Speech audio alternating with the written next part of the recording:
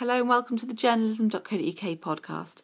I'm Caroline Scott and I have a fantastic interview to share with you this week where I spoke to the team behind the BBC Africa Eye investigation, Anatomy of a Killing.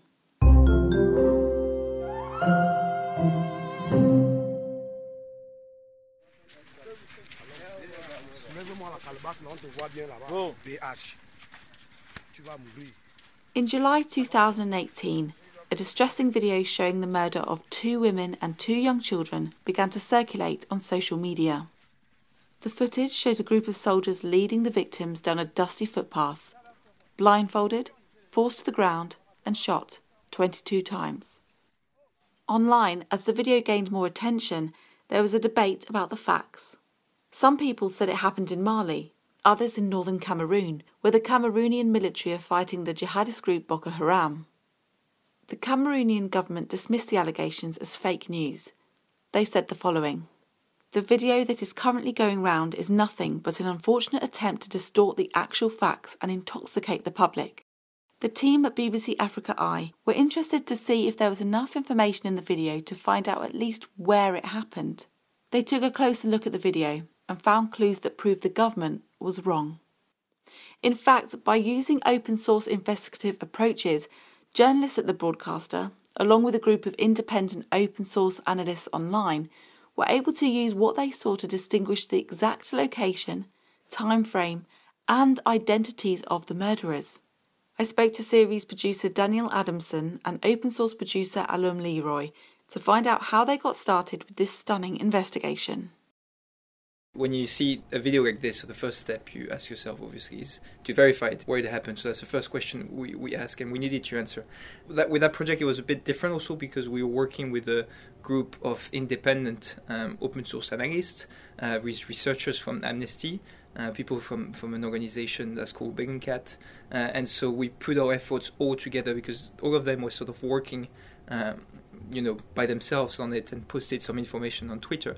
We decided to combine our efforts because it thought it would be, we'll get to the answer much faster, which is what happened. So we started to ask the questions where, when, and who, starting with where because that was the most important to answer. And because once we had where, we could unlock the when and the who. And that's where we started with what we call geolocation, trying to find if we could see the spot where the killings happen, and that's where we had the mountain ridgeline, for example. And that's one of the few clues we had in the video, is that mountain ridgeline and some information. People saying, it's happened in Mali. We had some Facebook posts, people saying it's in the far north of Cameroon. And in the video, we have the soldiers to say that they are Boko Haram, the women and children, so they accuse them of being Boko Haram. And so when we combined them together that piece of information, as well as the fatigue of the soldier, we had suspicion it would take place in the far north of Cameroon. And that's where we started our research to try to find the spot. It was really difficult, and thank God we had a tip-off from a source who enabled us to narrow it down to a very, very small area of research where we indeed found the ridgeline. And then we could match other elements that we saw on that satellite imagery to what was on the video, such as the buildings, the trees, and the track. And then from then on, things were, they're just sort of the pieces of evidence just follow one another. So we just had to follow that thread and pull it, and then sort of that was coming to us, and we could find when and who. As Ayum says, having the location is crucial. Once we knew that the killings had happened outside a town called Zelavet, we were able to put that name into Google, and very quickly we found a Channel 4 news report which had been filmed in that area in 2015. The news report allowed us to identify a combat outpost, which we then found on the Google Earth satellite imagery and matched the features in the Channel 4 news report to the features visible on satellite imagery, the buildings, the defensive walls, the trees. And from that information, we were able to establish what kind of camouflage fatigues Cameroonian soldiers stationed in that area wear and see if they were compatible with the ones that we could see in the video of the killing. When you think of an investigation like this, you might imagine huge whiteboards filled with scribbles, clues and notes, or tables covered with printouts and maps. But the team had a simple workflow, using the tools available to all online. most of the work and the information was happening on WhatsApp and on Slack channels and on closed Twitter groups. But it didn't become confusing because we had a very clear structure for our narrative from early on. And the structure was really back to basics journalism. Where did it happen? When? Who was responsible? And so all of the details that we were finding fitted into that structure. And that very simple narrative thread was, the final structure of the film and the Twitter thread. So to find the location, we use satellite imagery providers, like for example Google Earth or Sentinel Hub or Digital Globe. Some of them are free and accessible to everyone, like Google Earth or Sentinel Hub. Anyone can today use them and access the satellite imagery. Digital Globe, normally you have to pay for it, but they do have licenses. They do have agreements with sort of media groups. So in that case, they were willing to help us to get the satellite imagery. So that's what we used. Then for the social media intelligence, so when we did investigation, trying to find the WHO, there was one part of the WHO we're looking into the soldiers that killed the woman, and to see whether we could find Facebook accounts. And there we did what we call social media intelligence, social media investigation. And you have certain tools that enable you to access information in a way that you wouldn't do otherwise if you just search via Facebook. So you have tools like Intel Techniques, for example, etc., that are also free and that anyone can use.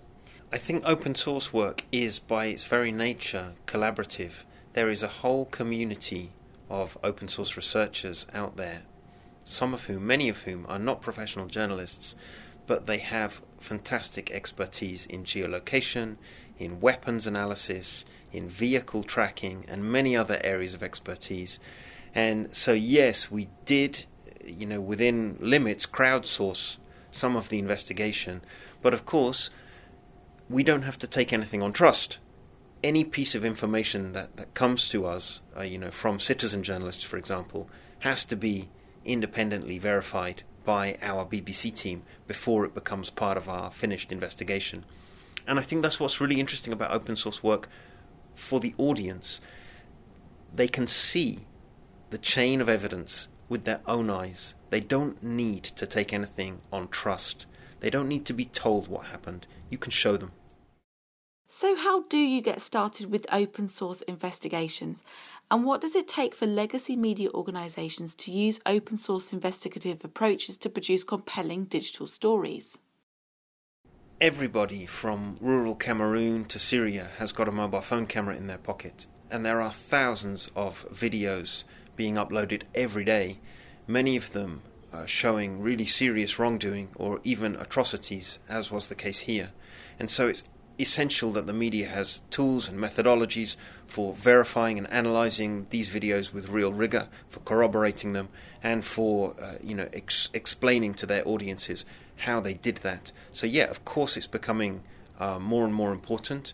At the same time, I would say it's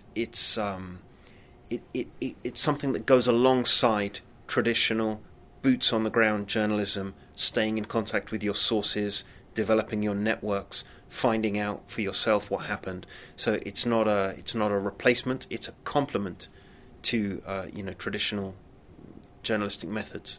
For aspiring journalists who want to know more about open source investigations, they can follow people online on Twitter and those open source analysts, but you have also a lot of toolkits, tool databases available to those to those people online. For example, you have the Bellingcat online toolkit, and that's one of them. There is a set of open source investigative tools that explains what you can do with them, links to access them, whether you have to pay or not if they're open.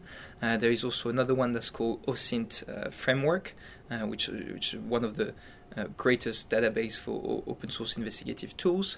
And then a really amazing one, I think, for me is the Week in OSINT.